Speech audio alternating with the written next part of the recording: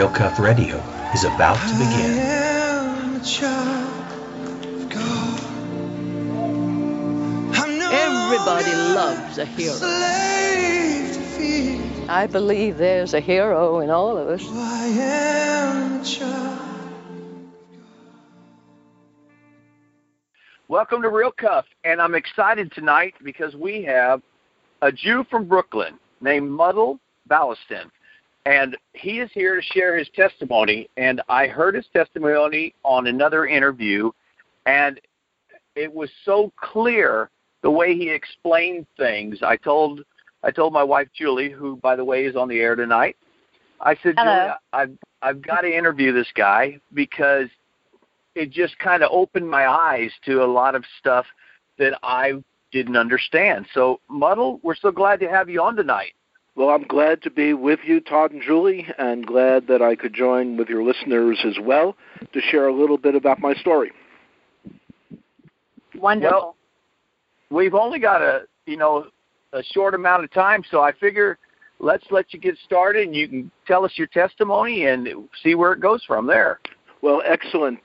Just to give a sense of context, when I am asked for the short Reader's Digest version, I simply say to people, I'm a Jew from Brooklyn.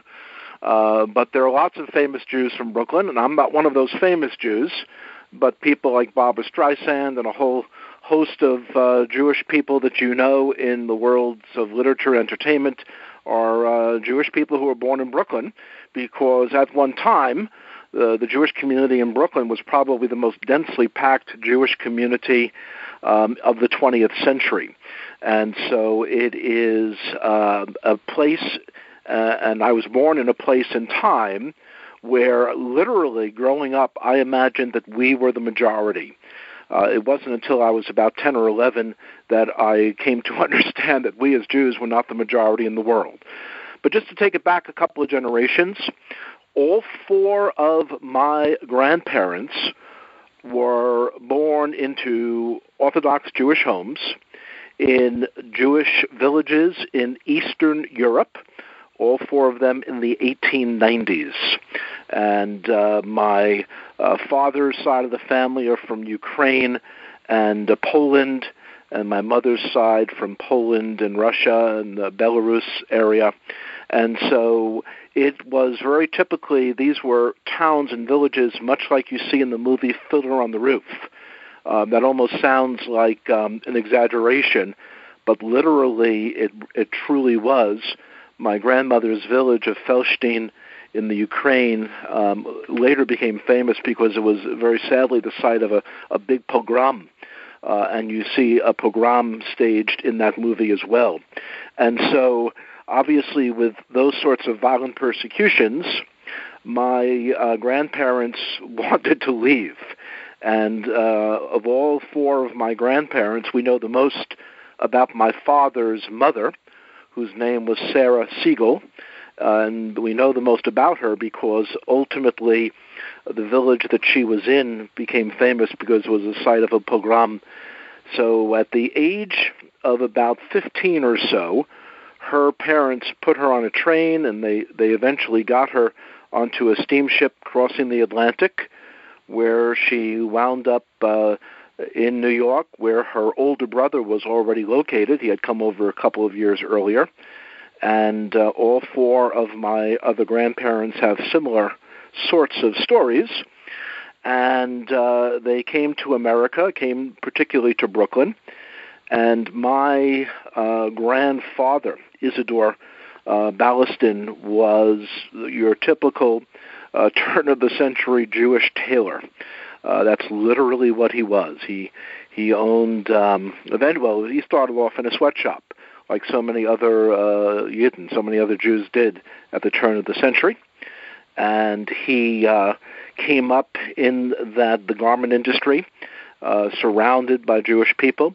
Eventually did well for himself, became a cutter, and had responsibilities, and eventually opened up a small tailor shop in Williamsburg, Brooklyn. And so ultimately they married. They had 3 children. My father, Samuel, is the youngest. Samuel Aaron Ballaston was my father's name.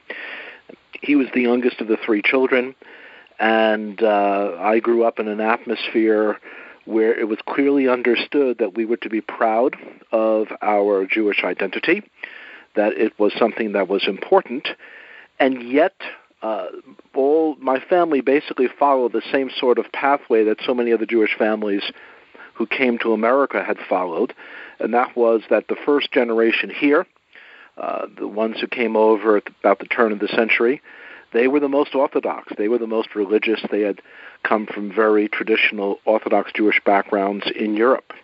But then, as often happened, the next generation was a little less religious because they had their kind of horizons were opened up in America, and they got to partake of a world that was not only Orthodox Jewish. So as a result of that, my father became the first person in his family to graduate from college. And so the wider world was open to him, and yet I remember many gatherings, warm gatherings in the home of my aunt and uncle, where we would all assemble and have very traditional Ashkenaz Jewish foods. Ashkenaz is the name for Eastern European Jewish people, and all four of my grandparents were Ashkenaz Jewish people from Eastern Europe. And so it was a very warm sort of way to grow up, but at the same time, my father was very much a free thinker. And so as I was coming up in the 60s and 70s, he said, well, this is ultimately what you believe is for you to decide. He wasn't going to force this upon me, but he did send me to Jewish school. So after public school, 2 days a week after I went to public school in Brooklyn, you'd go down the street, and there was a small Jewish school, and that's where I received the Jewish education in this after-school release time that was common in New York City back in the 1960s.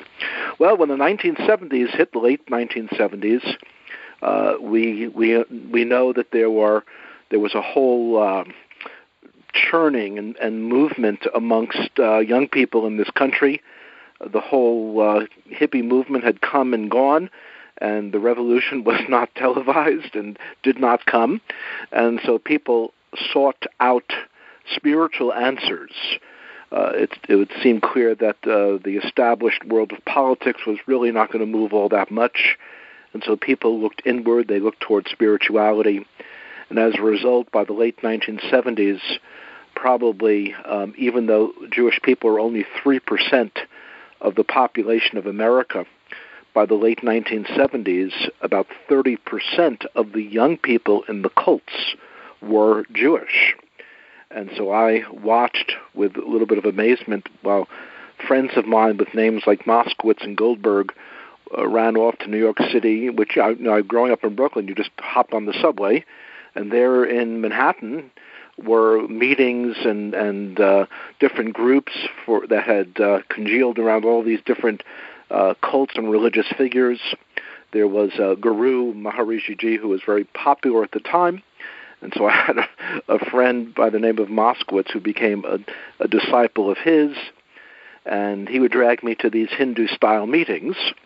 And what they told me there was that if you want to know the truth of the universe, all you need to do is dress in white.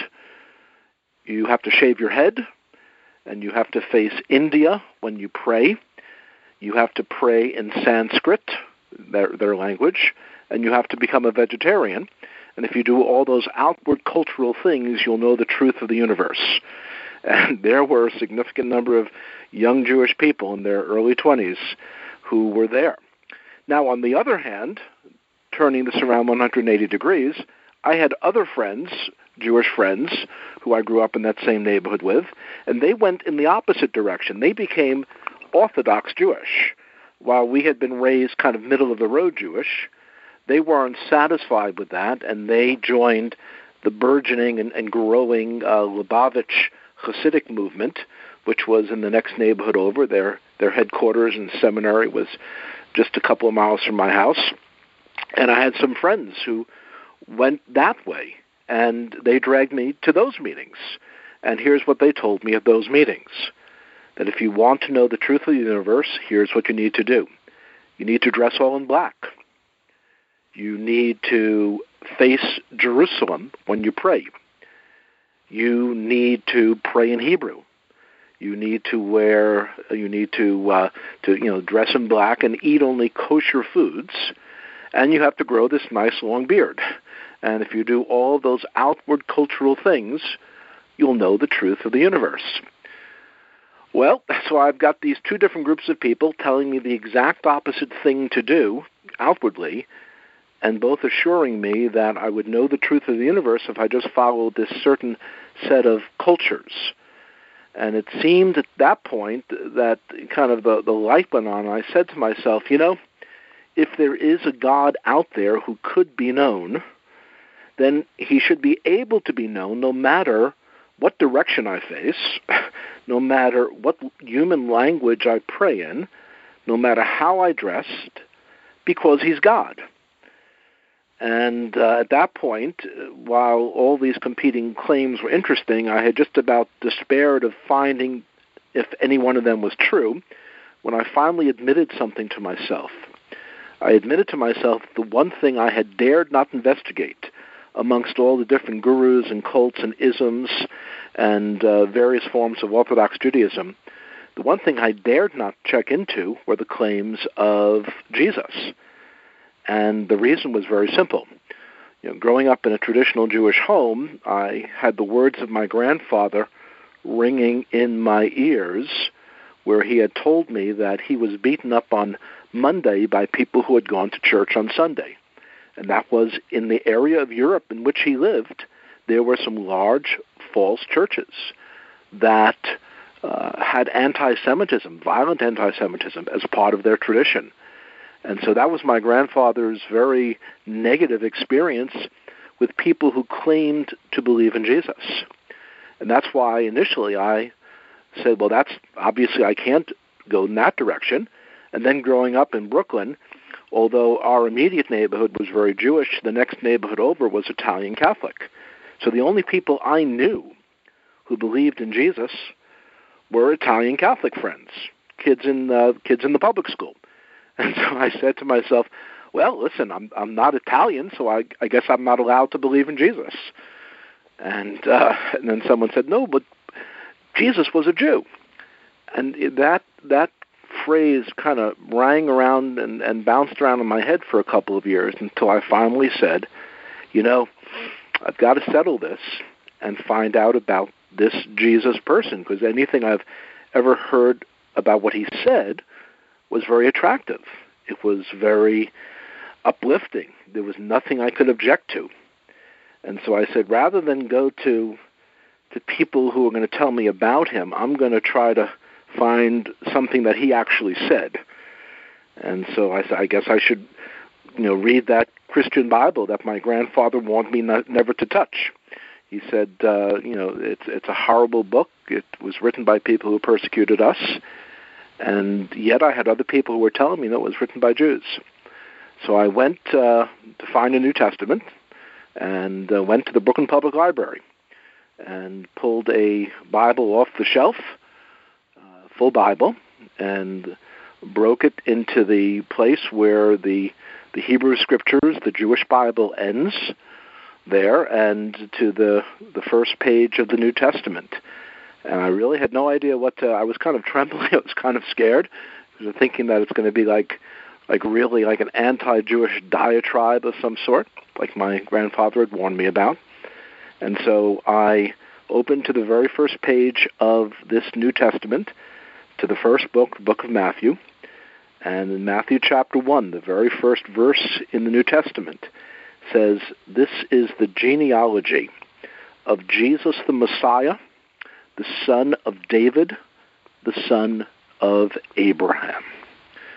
So, 3 people are mentioned, and they're all Jewish. There's Jesus, there's David, and there's Abraham.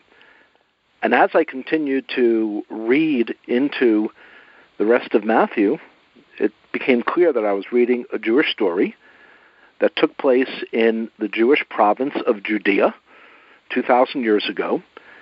It was written about a Jewish boy by the name of Yeshua, who was born into a Jewish village, Bethlehem, still there today, although it's no longer Jewish. It was totally Jewish 2,000 years ago. And he grew up in a Jewish home. As I continued to read and find out more about the New Testament, I learned that he went to synagogue regularly. In Luke chapter 4, we see him walking into the synagogue that he was raised in, and he does something very Jewish. He is given an aliyah. The word aliyah literally means to go up. For any listeners who are Jewish, you know that it's a great honor to be given an aliyah. It means you go up and you read from the Torah, and you're chanting the brucha of the Torah, or you might like with a bar mitzvah boy, you actually are chanting the Parsha B'Shavua, the portion of the week, and you're chanting it Ivrit in Hebrew. And so in Luke chapter 4, we have a very Jewish scene where Yeshua, this nice Jewish boy, walks into a synagogue, into a shul, as we say in Yiddish, in the town in which he had been brought up, Nazareth, which was Jewish at that time, and he was given an aliyah.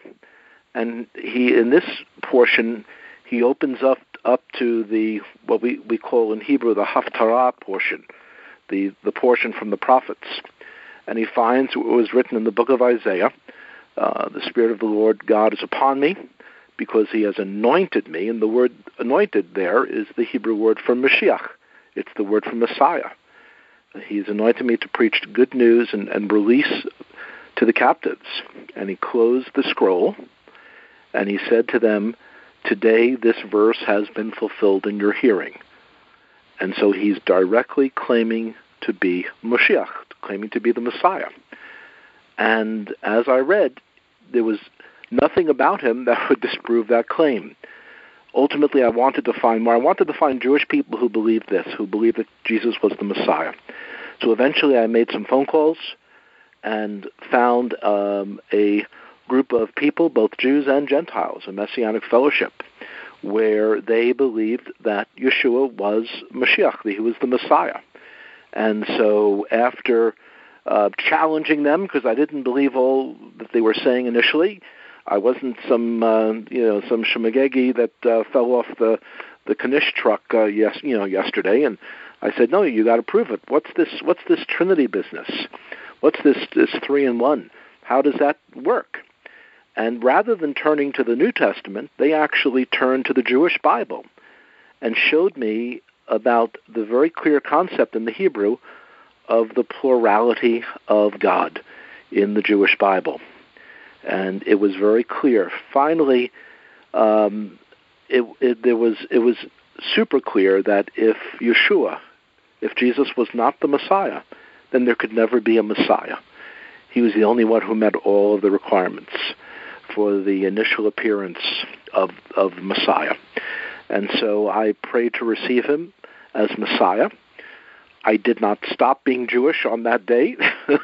I felt just as Jewish the next day because I was just as Jewish. Because when a Jew accepts the Jewish Messiah, how in the world can anyone think that you're no longer Jewish? The issue was atonement, that there was a need for atonement. So the question ultimately is that the Bible says that there needs to be atonement, and that the atonement would ultimately come through Messiah. And the more I have studied, especially in recent years, the more I've come to see that Yeshua is that Messiah. Sure, it's a controversial issue. I well understand that. It's an issue that certain parts of our Jewish community reject. However, there are increasing numbers of our own Jewish people who are at least embracing Yeshua, Jesus, as a first-century Jewish rabbi. They're recognizing his place within historic Judaism, and they don't feel the need to kind of hold him at arm's distance. And so I think there's been some good progress in that. In recent years, it's been my privilege at various times to lead a congregation of Jewish people who are believers in Yeshua, and more recently to do some teaching on this subject. So, Todd, it's something that is controversial, and it's something that not everyone will agree with, but that right now in the United States there are almost 250,000 of us, 250,000 Jewish people, Messianic Jews, who believe Wow. that Yeshua is the Messiah, and we are proud of our Jewish identity and proud to name Yeshua as our Messiah. That is fantastic. Now, I heard you talk about, your father on an interview. Sure. Can you tell us a little bit about what happened there? Sure. My father was, again, the first person in his family who went to university. He graduated from college and worked his way through college, got scholarships, did very well. And he was, in his youth, this is not something I've generally said too much about. Ultimately, I'll write about it. But in his youth, he was very much like so many other young Jewish people growing up in the 1940s and 50s, he became enamored with socialism as the cure-all for all of the inequities, the unfairness in the world. And a lot of young Jewish people imagined for a couple of generations back then that socialism would be the cure-all to cure racial injustice, to cure economic injustice, all of these concerns that were very real and concerns which they had. And so my father became very involved with that movement of socialism in the 1950s and imagined that was going to be the cure-all for the human race. But then sometime by the mid-60s into the 70s, he became very disillusioned when the reports started filtering out of the Soviet Union about what actually had gone on there during the 1950s and 40s, 50s, and 60s, and what Stalin had done in order to get the country to run.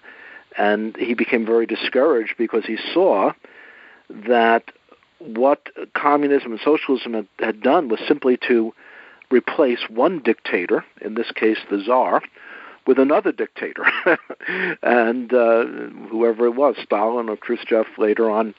And he was crestfallen because what he thought was going to be the cure-all for the human race, everyone would just kind of share, was broken in pieces. And it was at that time that he started to do some thinking in his own mind, saying, what is it that causes the human race to self-destruct? What is it that within ourselves causes us to not make a simple thing like a shared economic system? Why can't it work? And those were the things he was pondering when he gave me the green light to that I didn't have to follow a traditional Jewish path, that I could investigate all these things for myself. And so when I came to faith that Yeshua, that Jesus was the Messiah, on one hand, even though he was open-minded, I knew that he would see that as a threat, and so I did not reveal it. I did not tell him right away, because there are a lot of cults in America at that time. This is the late 1970s, 78, 79, 80. A lot of cults in America, and he was very concerned about that, about me joining one of those. And at the time, I was working in the dental industry. I was making crowns and bridges and working with dentists to fill prescriptions. And so I had a good position, and he was proud of me. And so I did not want to upset that apple cart. But after about 6 months, I finally told him that I had come to faith that Yeshua, that Jesus was the Messiah. And immediately he was very concerned. He thought I had joined a cult, and he said, okay, well, you've joined the cult now. Where will they be moving you? Have they cleaned out your bank account? And will I ever see you again? This is what he said to me. I was about 22 at the time. And I said, no, Pop, they haven't asked me for a penny. No, I'm not going anyplace. I'm staying right here in the apartment in Brooklyn. We had a nice apartment in Brooklyn. I said, no, I'm not going anywhere, and I'm continuing to work at the dental laboratory. Later on, he told me a year or two later that he did not believe me, that he thought I'd be gone one day. But no, I continued to be there. So a few months later, he said, well, let me read one of the books from your cult. And so I gave him a book that had just come out that was written by a Jewish believer, and it's simply entitled Jesus Was a Jew. And its author is Dr. Arnold Fruchtenbaum, and Arnold is a Jewish believer. And so he read that book, read another book, and ultimately my father also came to faith that Jesus is the Messiah. And so that was about 2 or 3 years after I did. And so my father came to that same faith. My mother, also Jewish, had died when I was quite young. She had died when I was I reached the age of 10. And so that was not an issue, but my mother was certainly a person who was interested in spiritual things. And later on, after my father came to faith, he had told me something that I had not heard before, and that was that my mother often had read the New Testament as a young person, that she was very interested in that. And so my father did come to faith. So maybe she knew more than she said. That could very possibly be true. Yay.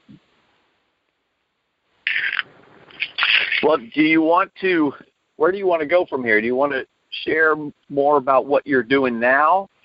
I see you've got a lot of teachings that you do. Sure. Well, just a short summary of some of the things I'm involved in now. Don't want to make it sound like a commercial. Don't need to do that, but just want to be an encouragement to people. And that's simply to say that the idea that one can be Jewish and believe in Jesus is something that is thoroughly scriptural. It dovetails and it jogs very clearly with a traditional view of the New Testament. Again, it's not the possession of any one church, but all those who hold to a literal understanding of Scripture, like is done in so many Bible churches and churches of that type, where they hold the Scriptures literally. What I've been doing in the last couple of years has been doing a lot of guest speaking in churches of that sort. For about 17 years, it was my privilege to serve either as Messianic rabbi or as associate Messianic rabbi of a Messianic Jewish congregation in northern New Jersey. Did that for 17 years and led a congregation, officiated at weddings and funerals and bar mitzvahs, and a lot of joyous occasions, officiated Passover, Seders, and all of the traditional Jewish holy days. And about 2 years ago, shifted out of that, and still in the same area, though. That congregation is currently being led by someone else. But in the last 2 years, for years I had turned down all of the requests to speak and to travel in various places because I had this standing weekend commitment at our congregation. So in the last 2 years, I've had a lot of opportunity to speak in various places. An association of churches in Japan flew me over there, and I did an 8-day conference in various cities in Japan. Took the train all around Japan, speaking to large groups of folks with a translator. Been out a number of places around the U.S., made a number of videos that if you just Google my name, Muttle Ballaston, you'll find my website very easily, and you'll find some videos that can be viewed online, and a whole other set of teaching instructional DVDs that are issued through the ministry that I collaborate with each summer, and that's Ariel Ministries, A-R-I-E-L. So at ariel.org, they have a wonderful set of teaching DVDs, and some are by myself, and some are by the man who was my original Bible teacher, Dr. Arnold Fruchtenbaum. So some good ways for your listeners to continue to educate themselves on the Jewish roots of faith in Jesus, and the fact that they, as Gentile believers, that they are not in a second-class citizenship sort of status, but that God genuinely values every believer equally. Jews and non-Jews are equally valued in the heart of God. But at the same time, Gentile believers can enrich their understanding of the New Testament by simply recognizing and embracing its Jewish context, and that's available to everyone. Well, that's very good. One of the things that we will do, though, is we will definitely attach your information on, because we want people to be able to, come back and support your ministry and everything else. And there's some of the YouTube videos I watched. I will attach those on too, because like I said at the beginning, your teaching really made it easy to understand and made it clear. Well, I appreciate hearing that. That's all I want to do. I'm not some fancy schmancy Bible teacher. I don't have big hair. I don't have a fancy car. But God has simply called me to explain some of the basic concepts of Scripture that are Jewish concepts, and explain them in a way that all can understand. They are there for everyone. You don't have to be a scholar, but having an understanding of the Jewish context means that you'll have the same understanding as the apostles did.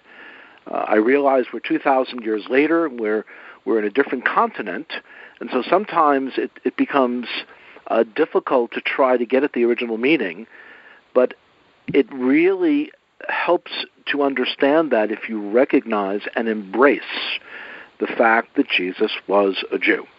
And yet he is equally the Savior for Jew and non-Jew equally.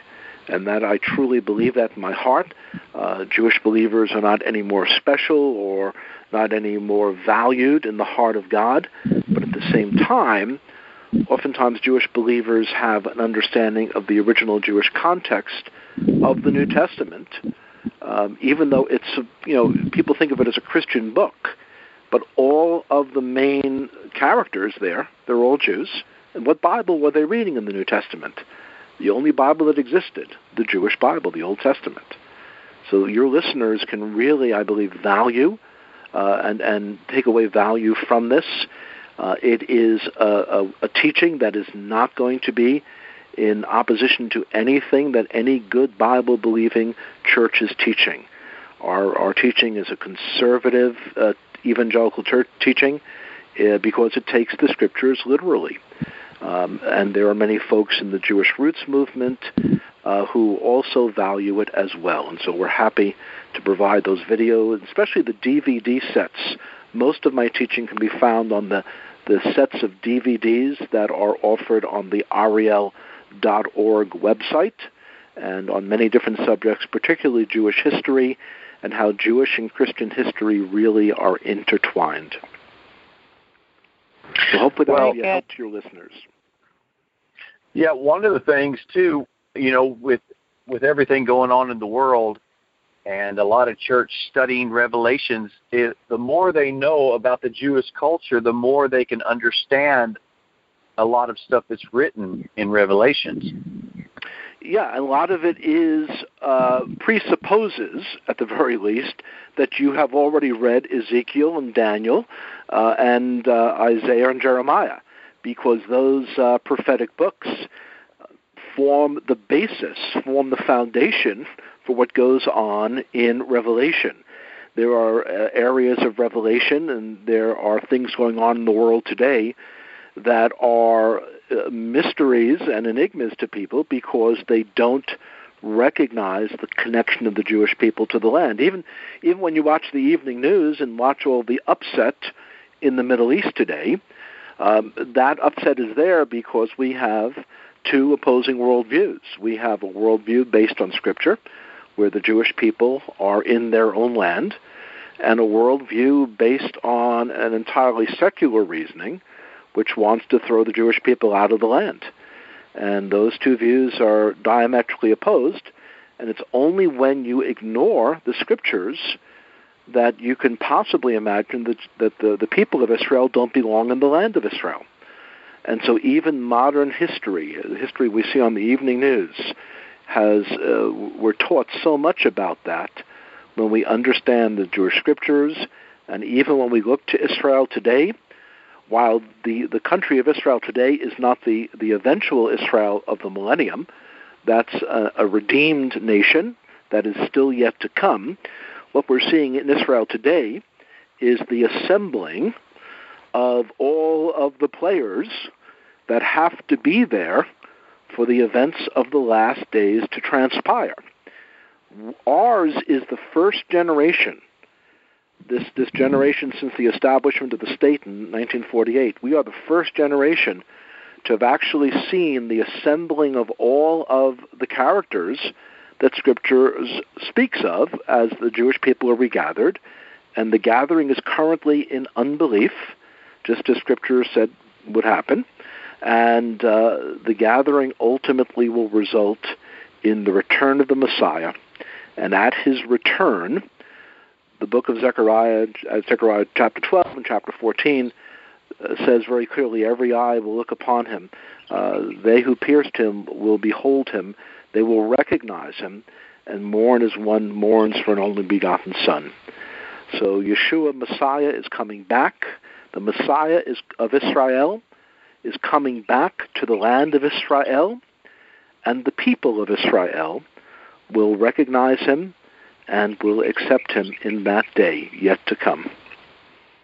Beautiful. Well, amen. Well, Muddle, how about you pray over the audience, and then, we would love to have you come back again and do some teaching. Sure, that's very doable. I'd be happy to do that. We'll have to set that up, but I'm very glad for the opportunity to be introduced to the folks who are listening in to this broadcast, and appreciate the fact that you're holding forth the Scriptures.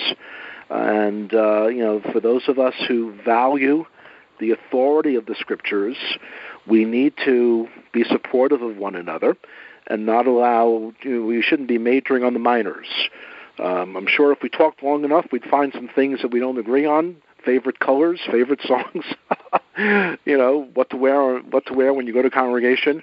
But those things are really very insignificant when compared to the main truths of Scripture, that the Messiah has come, that his name is Yeshua, or as we say in English, Jesus, and that all peoples, Jew and Gentile, need to recognize that there is only that one means of atonement by which one can have one's sins atoned for. We go into synagogue every year on Yom Kippur, we pray, we daven. I remember watching my grandfather daven for over an hour, praying that God would forgive sin. He would fast all day. And now we've come to understand that the Jewish Bible had always promised that the Messiah would come, ultimately to be the final atonement and the only one by which we can have our sins actually taken away and not just merely covered over. And so that's our goal. So I appreciate the fact that in the little corner that God has assigned to you, that you're being faithful in that. So I appreciate that. Now, should I pray now? That'd be great. Okay, well, why don't we go and then ask God's leading and direction on your ministry and on your listeners. Let's pray then. Oh, Lord God, we praise you, for you are the God of Avraham, Yitzhak, Yaakov, and not only the God of Abraham, Isaac, and Jacob, but you're also the God of all peoples who call upon you. Oh, Lord God, we thank you that so long ago in the Torah, you promised to send to us the Messiah. That promise was kept, just as the prophets had foretold. And in the fullness of time, Messiah Yeshua was born in that Jewish village. Oh, Lord God, we thank you that when we come to trust in Mashiach, he takes our sin as far as east is from the west, so far does he take our sin away. Lord God, we thank you for that precious truth. We thank you for each one who's listening in today. Oh, Lord God, we know that people listening in from all kinds of backgrounds.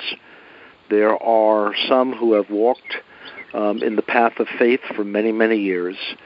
And we understand there are probably those listening in who are not even sure about these things, who have yet to make a decision. And we would simply ask that you would impress upon their hearts their need for atonement, their need for a Savior. And we would be so bold as to ask that you would give them no rest until they've made peace with you for whom to know the Prince of Peace.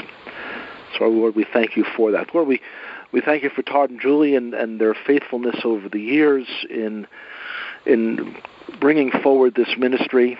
We thank you for the people they've touched over the years. Just pray that you give them wisdom as they continue on seeking to minister to those to whom you've called them. So, Lord God, we thank you for this opportunity, and we ask your protection over Eretz Yisrael, over the land and the people of Israel, and pray that many, many more of our own Jewish people will come speedily, bimheira, b'yomenu, speedily in our days they will come to recognize Mashiach Yeshua. And it's in the name of Messiah Yeshua, B'Shem Yeshua HaMashiach, that we pray. Amen and Amen.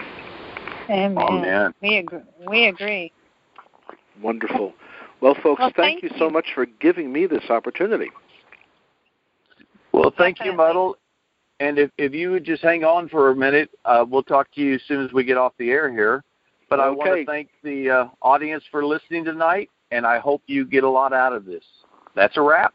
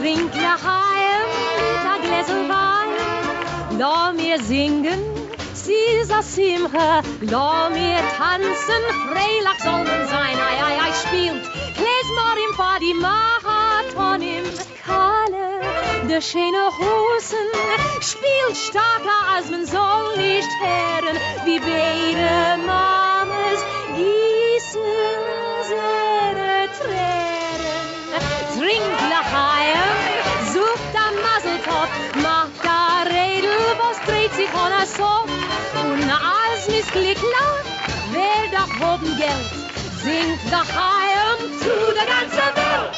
Dance, everyone dance, for Hussen and for Kalle, wie happy Menschen alle,